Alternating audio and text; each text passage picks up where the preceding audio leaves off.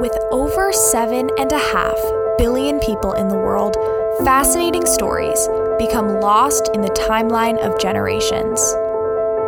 My name is Lily Donnelly, and I have made it my mission to give a voice to the voiceless in the hopes to unite our similarities through investigative journalism.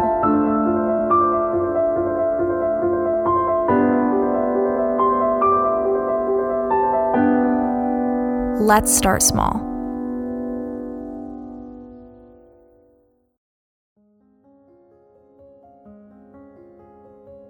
Demi Lovato, Lady Gaga, Paula Abdul, Kesha, Elton John, Princess Diana, Hilary Duff, the list goes on. What do these people have in common? All of the above have struggled with eating disorders. Eating disorders affect at least 9% of the population worldwide. That's roughly 700 million people.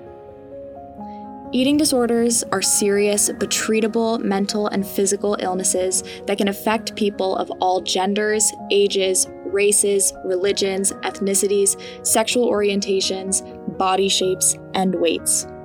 In fact, eating disorders have the second highest mortality rate of all mental health disorders, surpassed only by opioid addiction. There are many misconceptions in our society about what causes eating disorders. It is rarely about food or wanting to be thin. Instead, sufferers use food and unhealthy behaviors like dieting, starving, binging, and purging to cope with unpleasant and overwhelming emotions and stressful situations. I want to emphasize, an eating disorder is not a choice. An eating disorder is a mental illness that is so stigmatized by society that sufferers are afraid to seek help.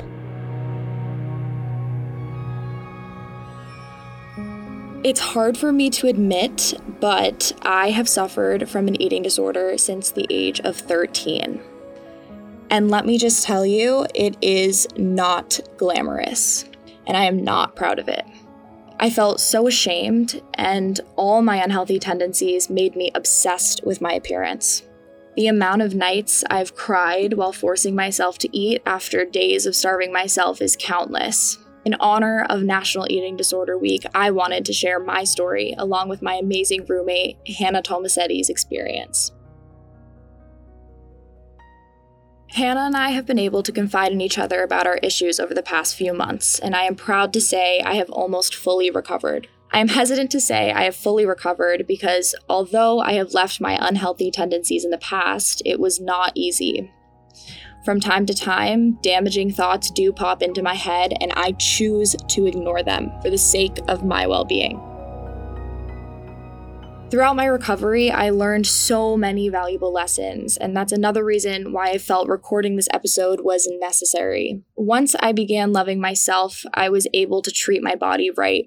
And after almost 5 years of struggling to be happy with my body, it wasn't until I started eating healthier and working out that I was able to lose 25 pounds. And I'm very proud of myself because I can say I lost that weight the healthy way. People are so quick to judge and put labels on each other, and what may seem to be an innocent comment could be very damaging for someone who suffers from an eating disorder. Phrases like, "You look like you've lost weight," or "You look good, how did you lose weight?" may seem very innocent, but whenever someone would say that to me, it was a form of encouragement. Now I am happy to say that encouragement has taken a new form. After the dramatic weight loss I've experienced over the past few months, I am often presented with phrases like those. But now, it empowers me to fight my ED. And it empowers me to choose to be healthy. Hannah's bravery is something that really inspired me to advocate for people who are too afraid to do it themselves. Hannah and I sat down on February 23rd to share our stories with you. I hope you enjoy.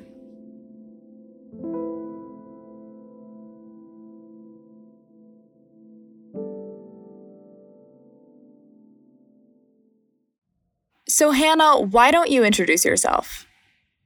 Hi, I'm Hannah Tomasetti. I am a freshman at Syracuse University, majoring in information management and technology. I am Lily Donnelly's roommate, and I am from Ridgefield, Connecticut. Amazing introduction. And I just want to say I have been waiting to have you on the podcast since the first day we met, since before I even had a name for this podcast. So I'm just so excited to have you here. And it's funny to say that just because we're both in such different mindsets than we were when we first came to school. And honestly, I know your experience is different than my experience when I first came to school, but I definitely was still struggling with my ED when I came to school. I wanted to ask you, when you first came to school, how do you think that affected your ED? Coming to school was definitely, I would say, a triggering experience for me first semester. In full transparency, I would say that my eating disorder, I've been struggling with one since the beginning of freshman year of high school.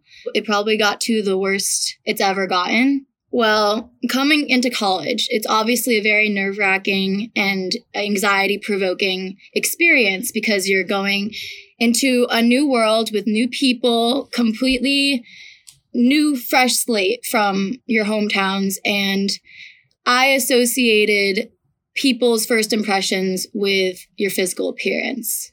With that being said, this caused my eating disorder to definitely take root and eventually grow into something that was controlling every second of my life.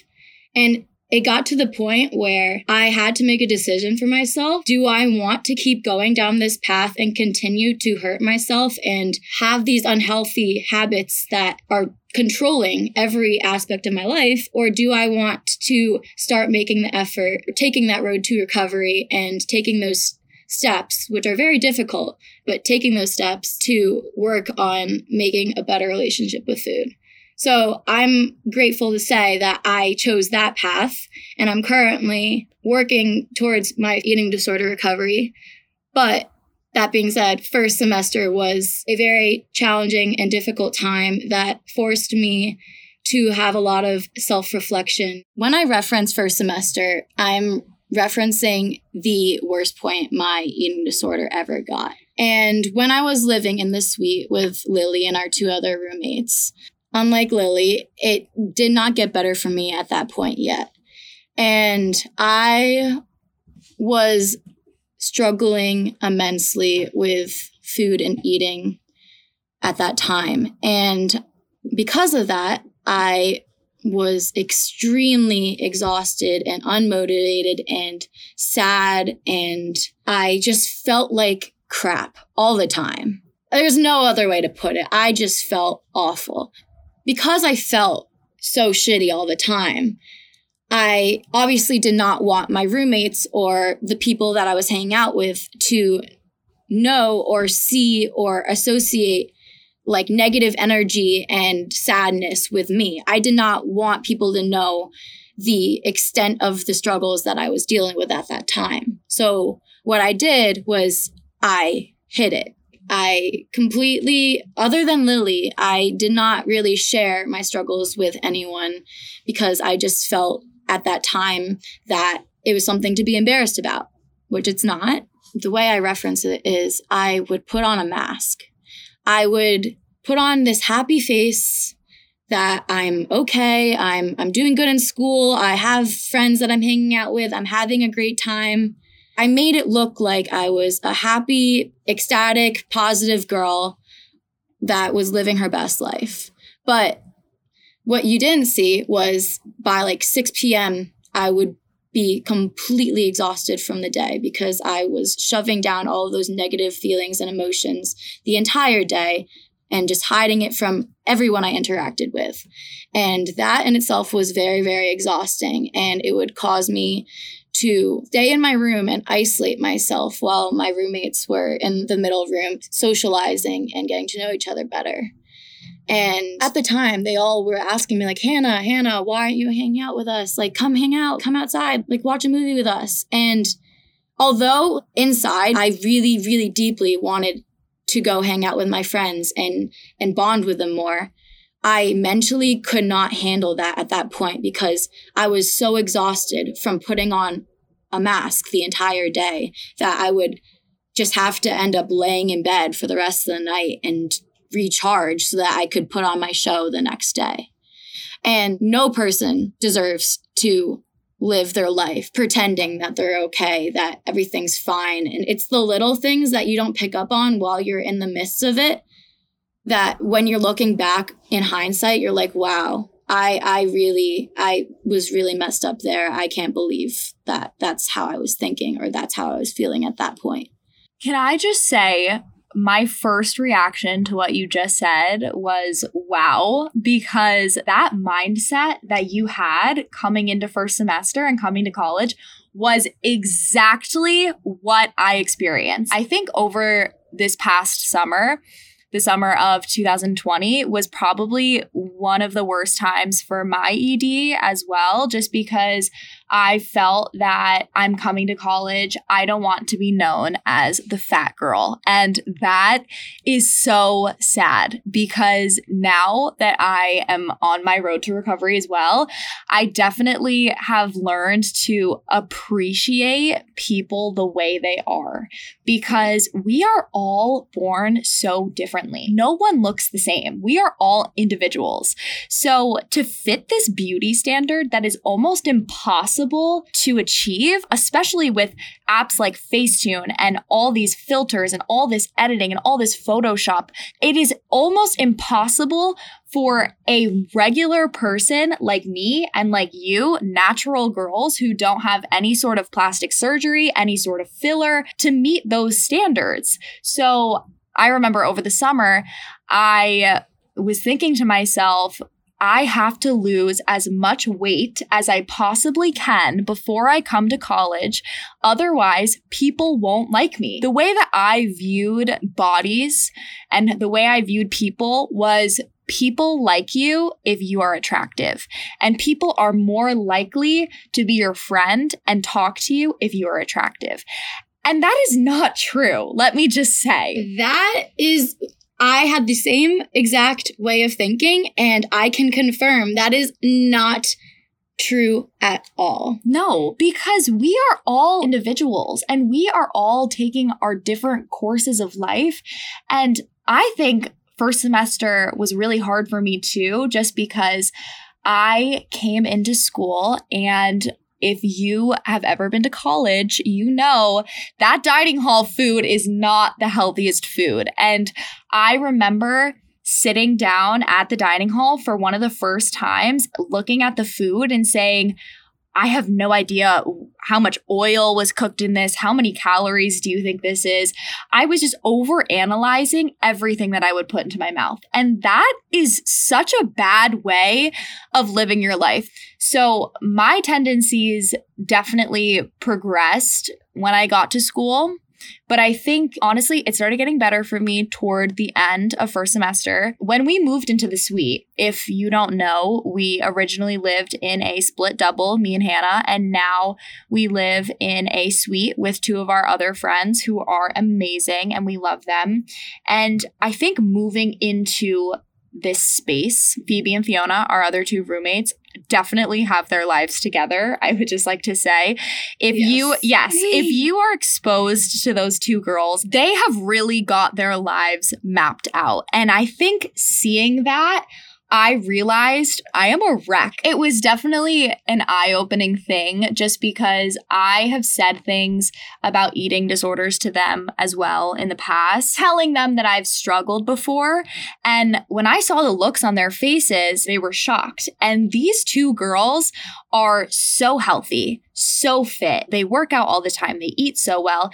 And I thought to myself, when they were so shocked that I said that I've struggled before, do you not struggle? You guys are so beautiful. And they were role models for me in that sense, because I looked at them and I said, wow, I want to feel healthy. I want to look healthy. And you guys are eating full meals, 3 meals a day, fully, snacking, eating healthy foods, and you're still maintaining this healthy weight for your bodies.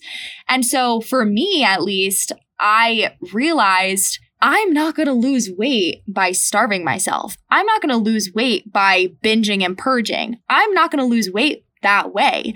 The only way I'm going to lose weight is if I fully change my lifestyle, which is kind of what I've done now. How I would define an eating disorder would be so many things, because I don't think eating disorders fit into one category. I think eating disorders are different for everyone. And I think for me to share my story on the podcast, I needed Hannah with me. There's no way I can do this without Hannah, because our experiences are so different.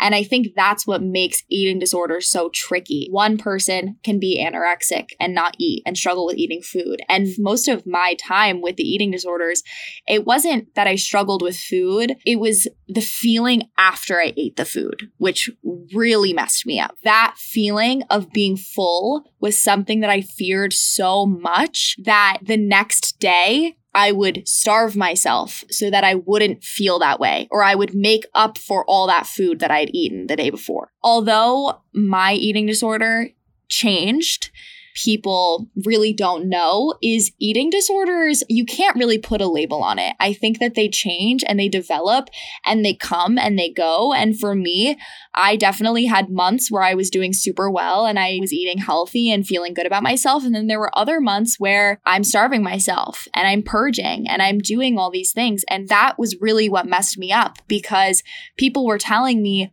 oh, you're this, oh, you're that. And I said, no, I'm not. And I watched documentaries, I watched movies about eating disorders, and I said, I'm not that. These girls in these movies, they look like they're dying. I looked at myself and I said, I don't look like that. And so I think that was really what triggered me even more, was I saw those girls who are the definition of unhealthy and those girls that look anorexic. And I said, I don't look like that. So I'm not anorexic. I don't have an eating disorder, which is so wrong, because if you have an eating disorder, you don't fit into a category. It is so versatile and it is so crazy how it works, because it is a mental illness. It is not something that you choose to do one day. It was something that I really had to come to terms with, because for years, I couldn't even accept that was something I was labeled as. I was labeled as having an eating disorder, which it's such a scary word because our society puts such a stigma against eating disorders, but they are so common. That's what really upsets me about the whole eating disorder culture, is that it is not accepted as a problem by society. And it is a problem. But I know Hannah has really been through the ringer with her eating disorder, and mine comes and goes, and yours has kind of been something that you've carried with you for the past 5 years. Yeah, for the past 5 years. So I want you to tell me kind of from the beginning how this happened, how this progressed, what really started this whole journey for you.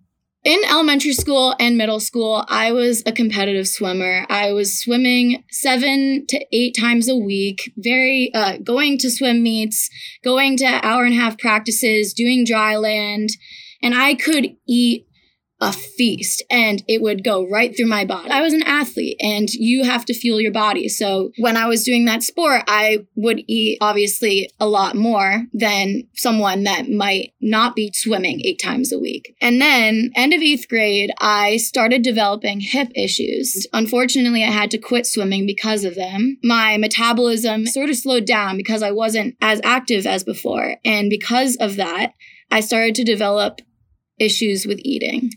Freshman year of high school was the first time where I would say I had an eating disorder. It was just something that used to not be on my mind at all. And the snap of your fingers, food became a topic that I would think about constantly throughout the day. And it would be all I thought about. And it completely controlled my life. I could not eat anything without feeling guilty. I could not go to bed without exercising. it became a very vicious cycle that sucked the life out of me and made me a very irritable and just sad person. It took a while for me to say anything to my parents because I was very ashamed and embarrassed about what I was going through. In a way, I was blaming myself, saying, like, I chose to do this. I did this to myself, so I'm the one to blame. But that's just not the reality. It wasn't my fault, and I needed help. So around the summer of sophomore year, my parents and I agreed that I needed help in my recovery. My parents were helping me by hiring dietitians and nutritionists to help me with my food. My parents did not feel comfortable with the progress that I was making at that point. So in late July of that year, they sort of sprang this upon me one night. And it was a very, very traumatic experience for me, I'd say. To this day, I have trouble with seeing dietitians and nutritionists because of this. They basically sent me to a residential eating disorder rehab center without my consent. And I was in there for about a month over the summer of my freshman year. And it was an experience I'll never forget. Well, what was it like being in the house and being around those people? I was not self-aware of anything that was going on. Like at this point now in my life, I have gone through so much self-reflection and I understand a lot of the things that have happened to me. But at that time, it was a very overwhelming, scary experience because at that point, I did not want to be in recovery. It was more of something that was forced upon me. And because of that, it has definitely left some scars mentally for me. At that time, like I was very impressionable. So honestly, being in that house was more damaging than helpful for me at that point, just because of my mindset and how impressionable I was. When I went there, there was me and 2 other residents at that point. At that time, I did not know much about eating disorders. I didn't know. I like Lily said earlier, I thought eating disorders meant you were anorexic and stick skinny. That was my impression of what eating disorder was. So when I got sent there first off, I was very confused. But then also the 2 other patients that were there sort of displayed symptoms of that sort, which sort of made me feel like my struggles with eating and my challenges and my fears were not as valid because I did not look like I was dying. Dying. It's so hard to say that. It's hard to say. But what people don't understand is that you do not have to have no fat on your body to have an eating disorder. Like I said in the intro, out of the world, 700 million people in their lives will experience some type of eating disorder.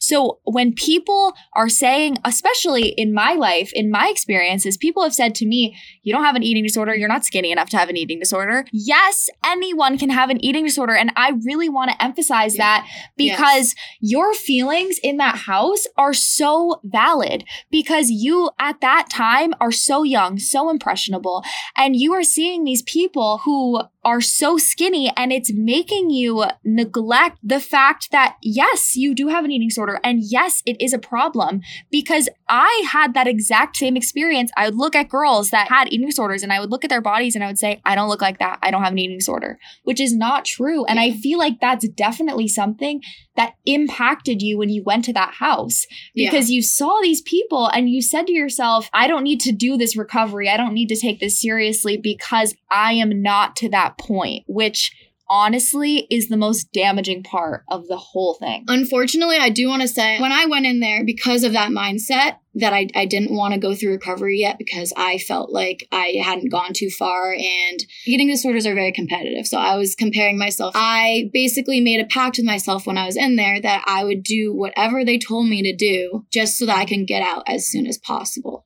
And I wasn't doing any of the exercises or I wasn't practicing healthy eating for myself and for my recovery, which now I am, but I was doing it then just to get out of there so that I could go back home and continue my behaviors, which is a very unhealthy way of thinking. I think when it comes to your experience, when you first told me that you went to a house, you went to an inpatient for your eating disorder, I don't know if you remember that conversation, but I remember being shocked by that because for the people that don't know Hannah, she is such a happy person. Meeting her, you would not know that she had an eating disorder.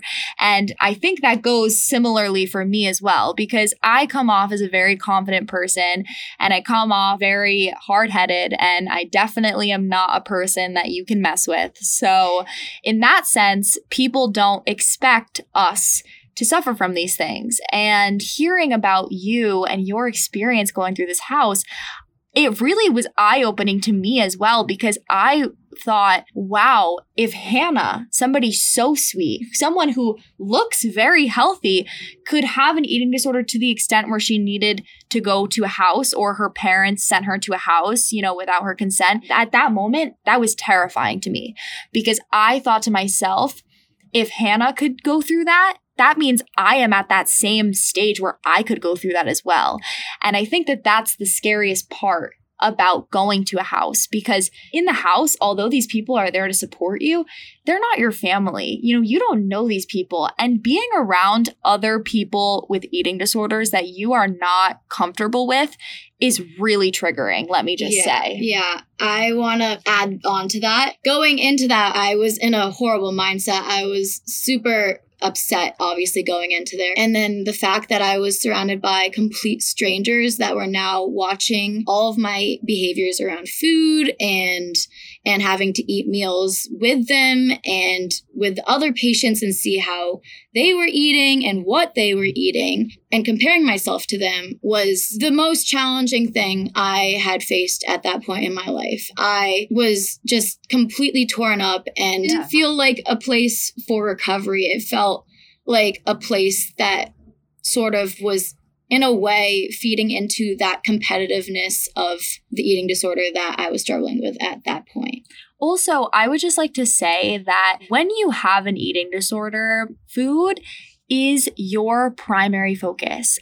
Every single time I was in high school, I would sit in class, I would think about, what am I going to eat? How much am I going to eat? Calorie-wise, thinking about food is an obsession. That's what comes along with having an eating disorder. So especially going to a house and going to an environment where that is the primary focus why you were there.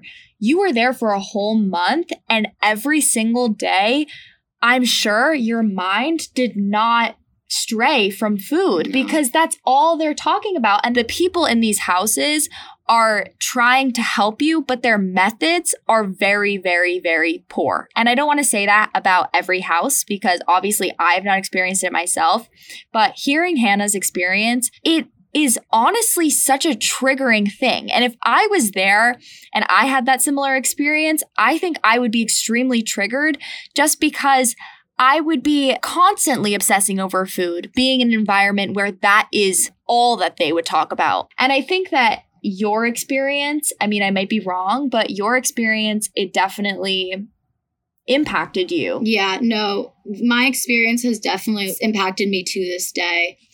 We were on a tight schedule. They would wake us up at a certain time. We would shower and get ready, get dressed at a certain time, come downstairs. They would have group therapy sessions where people talked about their fears or coping mechanisms that might have been helping them. Hearing other people's struggles at that point, when I was at that point in my eating disorder, was not helping me. It was just, in a way, like giving me ideas. So their therapy methods were very anti-productive for me because at that point I was just sort of taking in other people's thoughts and feelings. So we would do that, and then we would have a morning snack. We would first have breakfast, then we would have a morning snack. We would have lunch. We would have afternoon snack. We would have dinner, and we would have nighttime snack. And as someone that went from eating one meal a day to now eating 6 times a day, it was a very, very big jump for me. And the expectations that the people had for the patients there were to like finish the food that they portioned onto your plate each meal, or else you would have to drink like a supplement shake. And in my mind, I wanted to get out there as soon as possible. So I knew that if I listened to my eating disorder and didn't finish my meals like I had wanted to, then I would have to drink the shakes and stay there longer because I wasn't eating the food that they were telling me to eat. We would eat 6 meals a day. We were expected to finish them. The only exercise we were allowed to have was a 10-minute walk outside each day, and we would have to ask to go on the walk. They knew that over-exercising was a form of like purging for some people, and in my case, it actually was for me. It did really mess with my mind because all the behaviors that I was so used to, because it became my normal, was now stripped away from me, and I was forced to face so many of my fears surrounding food and exercise all at once. And in a very uncomfortable environment. In an environment that I was not comfortable in with strangers, and it really took a toll on my mind and the way I looked at food. So when you left the house, what happened after that? I just want to know those following months, what was it like? And then how eventually now have you come to the point where you are? Initially, when coming out of the house, I do want to say I was eating a lot more normally than before. My fear around food definitely sort of went away for a little bit.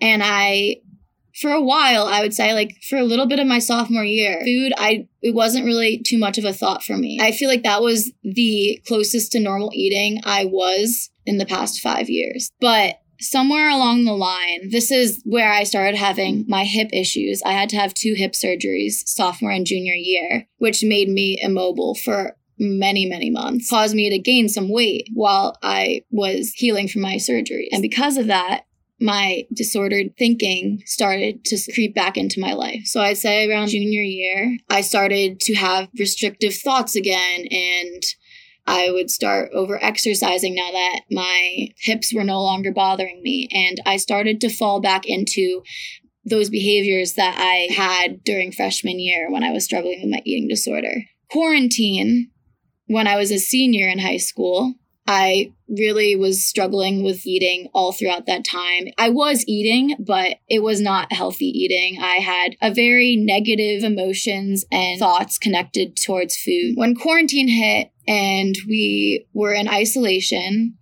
I was trapped in a living environment that at the time was very, very toxic for my mental health. My relationship with one of my sisters and my parents at the time was constantly on the rocks, and I was extremely stressed out and upset most of the time. I began to use food as something to comfort myself when I was at points where I felt alone and upset and helpless. With time, I started using food as a way to comfort myself, like a coping mechanism almost. And I developed a binge eating disorder. And at the time, honestly, until probably November of this year, last year, I did not know that binging could even be qualified as an eating disorder. They can change and develop, and also they can affect people in so many different ways, not just anorexia like most people assume. So at this time, I started to struggle with binging to sort of cope with the emotions that I was experiencing at that time. And I began to develop other behaviors like purging and restricting to extents that I had never taken them before. From quarantine up until the end of first semester of college, it just kept progressing.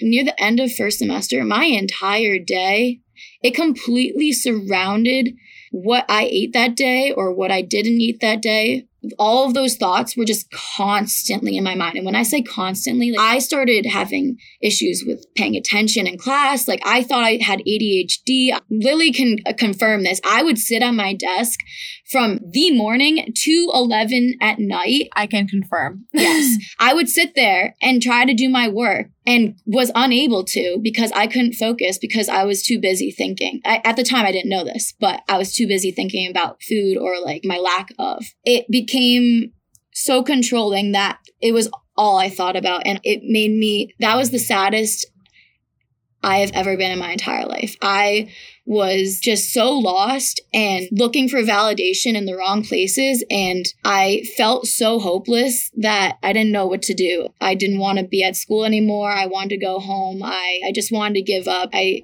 had no intentions of staying at Syracuse, and it was affecting my relationships. It was affecting my personality, my mood, my attention, everything, my motivation.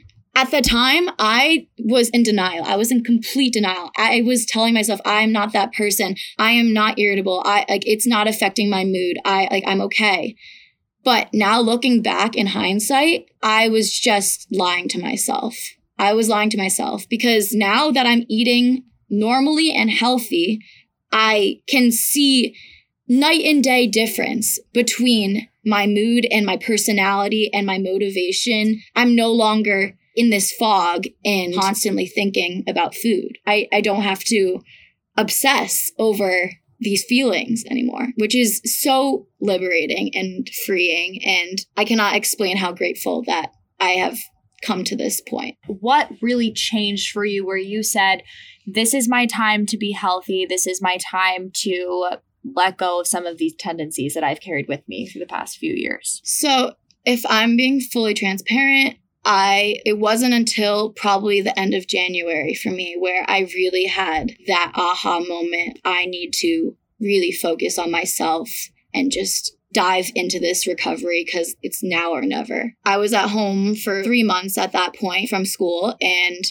I was still struggling with my eating disorder throughout those 3 months. It was just something that never really fully left. It got to the point where my family was noticing, and it got to a point where it wasn't just affecting me. It was now affecting my family who was living with me. And I realized, I was like, I am not okay with this. I could see that it was hurting my parents. It was hurting my sisters to see how much pain and how upset and sad I was and how much I hated myself. It hurt me even more seeing that I was now hurting my loved ones. Like, do I want to go on the rest of my life living like this, struggling with food, struggling with eating, and constantly thinking about this for the 80, 90 years that I'm in my life? Like, do I want that for myself, or do I want to take the difficult steps towards starting an eating disorder recovery to eventually not have to think about those things and to live a life where I can enjoy eating food and I can go out with my friends and not have to worry about what I will be eating there? I finally reached my breaking point where I wanted recovery for myself. And because of that, I started my recovery the end of January. Wow. What you just said really resonated with me because I think although my family wasn't affected by my eating disorder, I really kept my eating disorder hidden. But when I was a freshman in high school, I felt as though this was a turning point for me. This was a time that I could start over, which wasn't the case now that I am in college. It's definitely college is the turning point for me. But I saw in movies and I saw in shows and I looked at myself and I said, I'm in high school and I don't look like that. And watching those things and seeing those movies really impacted me. And so when I got to high school, I didn't want to be myself, I'll be honest. I didn't want to be in my body. I thought the world has given me so much. I knew that I had something and I knew that I could make something of myself from a very young age. And so I felt that my weight and my appearance was the only thing holding me back from ultimate success. And that is what was so hard for me because I didn't realize that I had all the means to be successful and that my weight had nothing to do with being successful at all. As a result, I neglected food. And like Hannah was saying earlier, I became so obsessed with every single thing I would put into my mouth. And that is really a horrible way to live. And I think throughout high school, I definitely experienced a lot of different interactions with others. I learned that people come and go. And for me, going through that, I wanted to know why. I always wanted answers as to why I would lose a friend or I would lose a special connection with someone. I would obsess over what was wrong with me.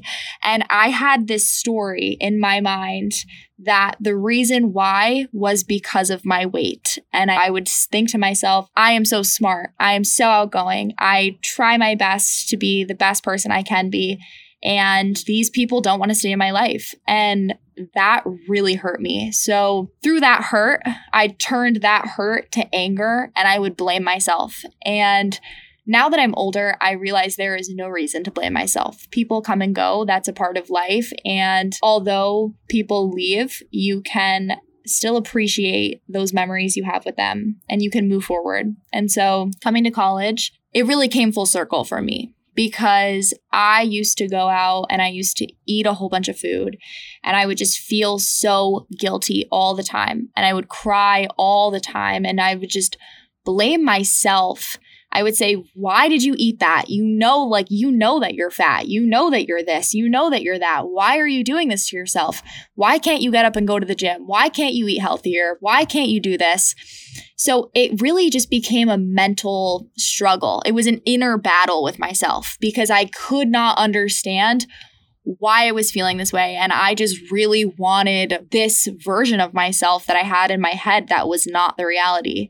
And as a result, I just hated myself and I hated the way I looked and I hated the way I felt.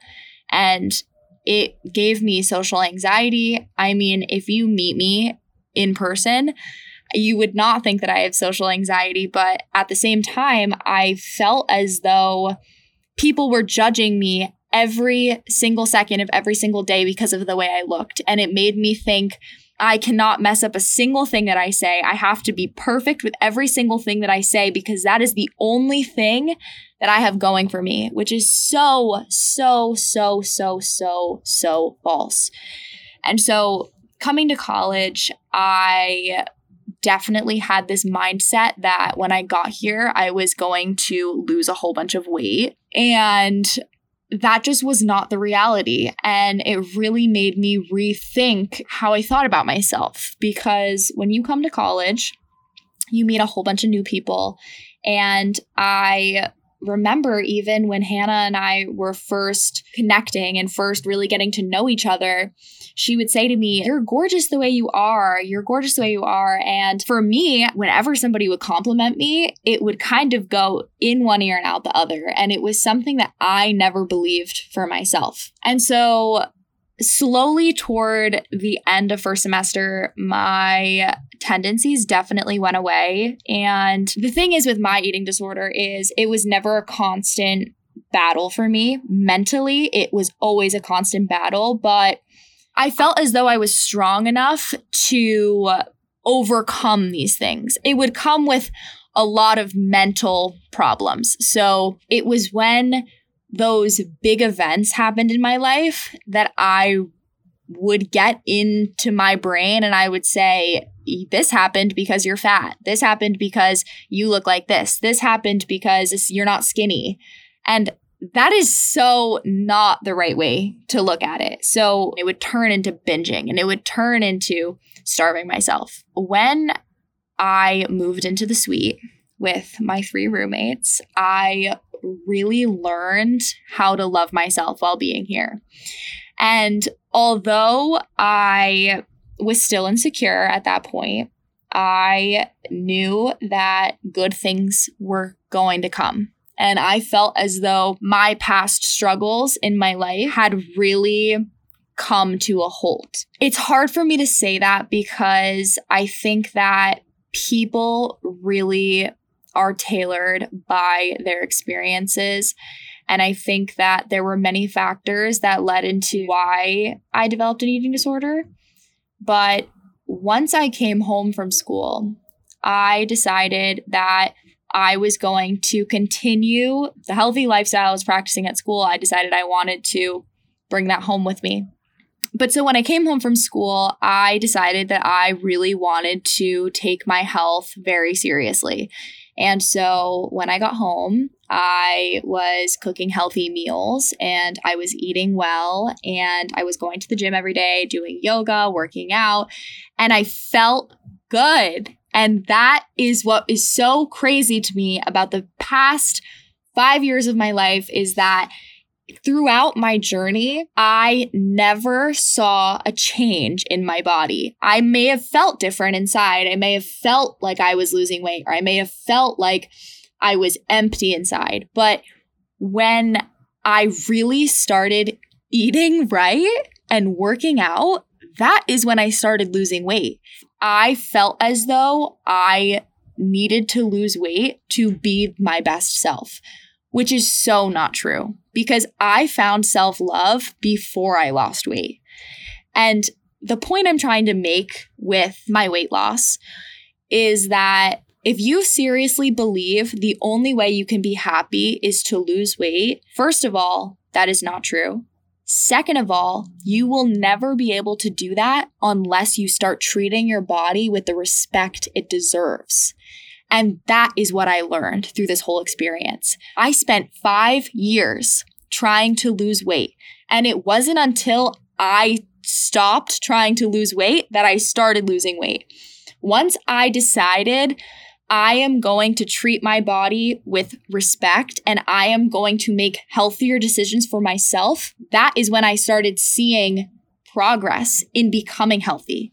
In society, we are so tailored to think that dieting, to think that meal replacements, to think that protein powders and supplements and all of this stuff is going to help you lose weight.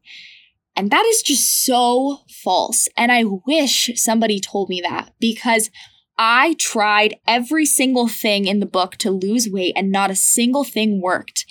And so what I decided to do was I am going to stop obsessing over food and I am going to do what makes me happy and what makes me feel good and feel healthy.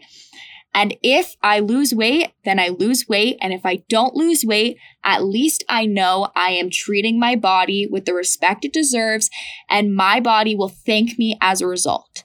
Before, when I would starve myself, I was tired all the time. I was moody. I was grumpy. Like Hannah was saying before, it really affects you mentally. And I felt as though I could not achieve the things I wanted to achieve because I was so exhausted and I was so drained from having to worry about this all the time. And so I told myself, I'm going to let go of that and I'm going to enjoy my life. I'm going to stop and I'm going to smell the roses. And that's what's going to make me healthy. Healthy comes in all different shapes and sizes. And I really want to emphasize that, because being healthy comes in all different shapes and sizes. It can look different on so many different people. And so when I would look at these girls who were so skinny and so, in my eyes, beautiful, I was looking at myself and comparing myself to them, but I wasn't thinking about maybe that's healthy for them, but maybe that's not healthy for me. Maybe my body isn't built like that. And I am a 5'11" girl. So my friends, my entire life, would step on the scale and they would say, oh, I weigh 110 pounds. I weigh 105 pounds. I weigh 120 pounds. And for me, I looked at myself and I said, I weigh 150 pounds. I must be fat. I weigh 150 pounds. These girls weigh so much less than me. I must be fat. And that's the problem with society, is people think that if a number on a scale is lower, they are more attractive, which is not true. I am 5'11" and my healthy weight is 130 pounds. That was what was so hard for me. And so now I can say 100% I love myself. And that is something I never thought I'd be able to say. And my entire life, I have never been as happy as I am today. And that is because I know that I'm treating my body well. To conclude my take on my experience, I want to leave my audience with some advice. And that is to love yourself. Because no matter what your body looks like, if you don't have self-love, you're never going to appreciate yourself, and you're never going to grow, and you're never going to be healthy. And so throughout all of this, I want to say that I am so grateful for where I am today. And if you are someone who's struggling with an eating disorder, I want you to know that you are not alone. There are people out there that want to help. There are organizations out there that want to help. I am so grateful to have found Hannah, because throughout my experience, I told 2, maybe 3 friends about what I was going through. And I never had that support system. I was at it alone. The whole point of this podcast, and the whole reason why I wanted to bring Hannah on here, was to emphasize that this is something that is normal. And it is sad that this is something that is normal, because so many people have it and so little people get the help they need. So if you take anything from today, I would just like to say, please, if you are struggling in any way, shape, or form, please talk to someone, because going at this alone is the worst thing you can do. You do not deserve to go through this alone. You deserve to have someone help you. Exactly. And it's definitely been a long journey, but I am so happy we are finally here.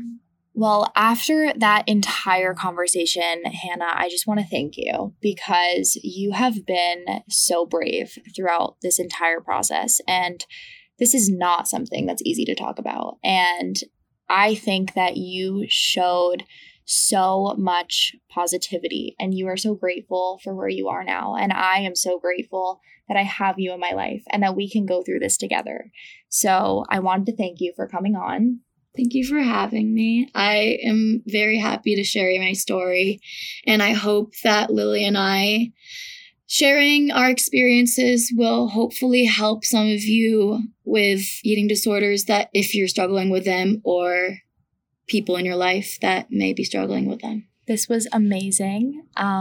I am going to cut into the outro right now. But before that, I have an ad that I would like to play for all of you. So please stay tuned for the end. Thank you so much for listening. Are you itching for a good story? Laughter among friends, maybe even a mystery or two? Well, you're in luck. Fire Breathing Kittens is a standalone Dungeons & Dragons podcast. Each episode is a separate 3-hour-long story, like a movie for your ears, so you can listen to these adventures in any order you like. So join us on a real play D&D quest as we solve mysteries, attempt comedic banter, and enjoy friendship. Fire Breathing Kittens podcast. Fantasy, action, mystery, friendship. I would also like to give a shout out to the We Don't Know Them podcast hosted by Tia and Maddie. It is a podcast recorded in Toronto where people can write in their questions and situations and get advice. This podcast balances humor and life experiences to provide genuine help to their listeners. You can send them questions to wedon'tknowthempodcast@gmail.com and follow their Instagram at wedon'tknowthempodcast.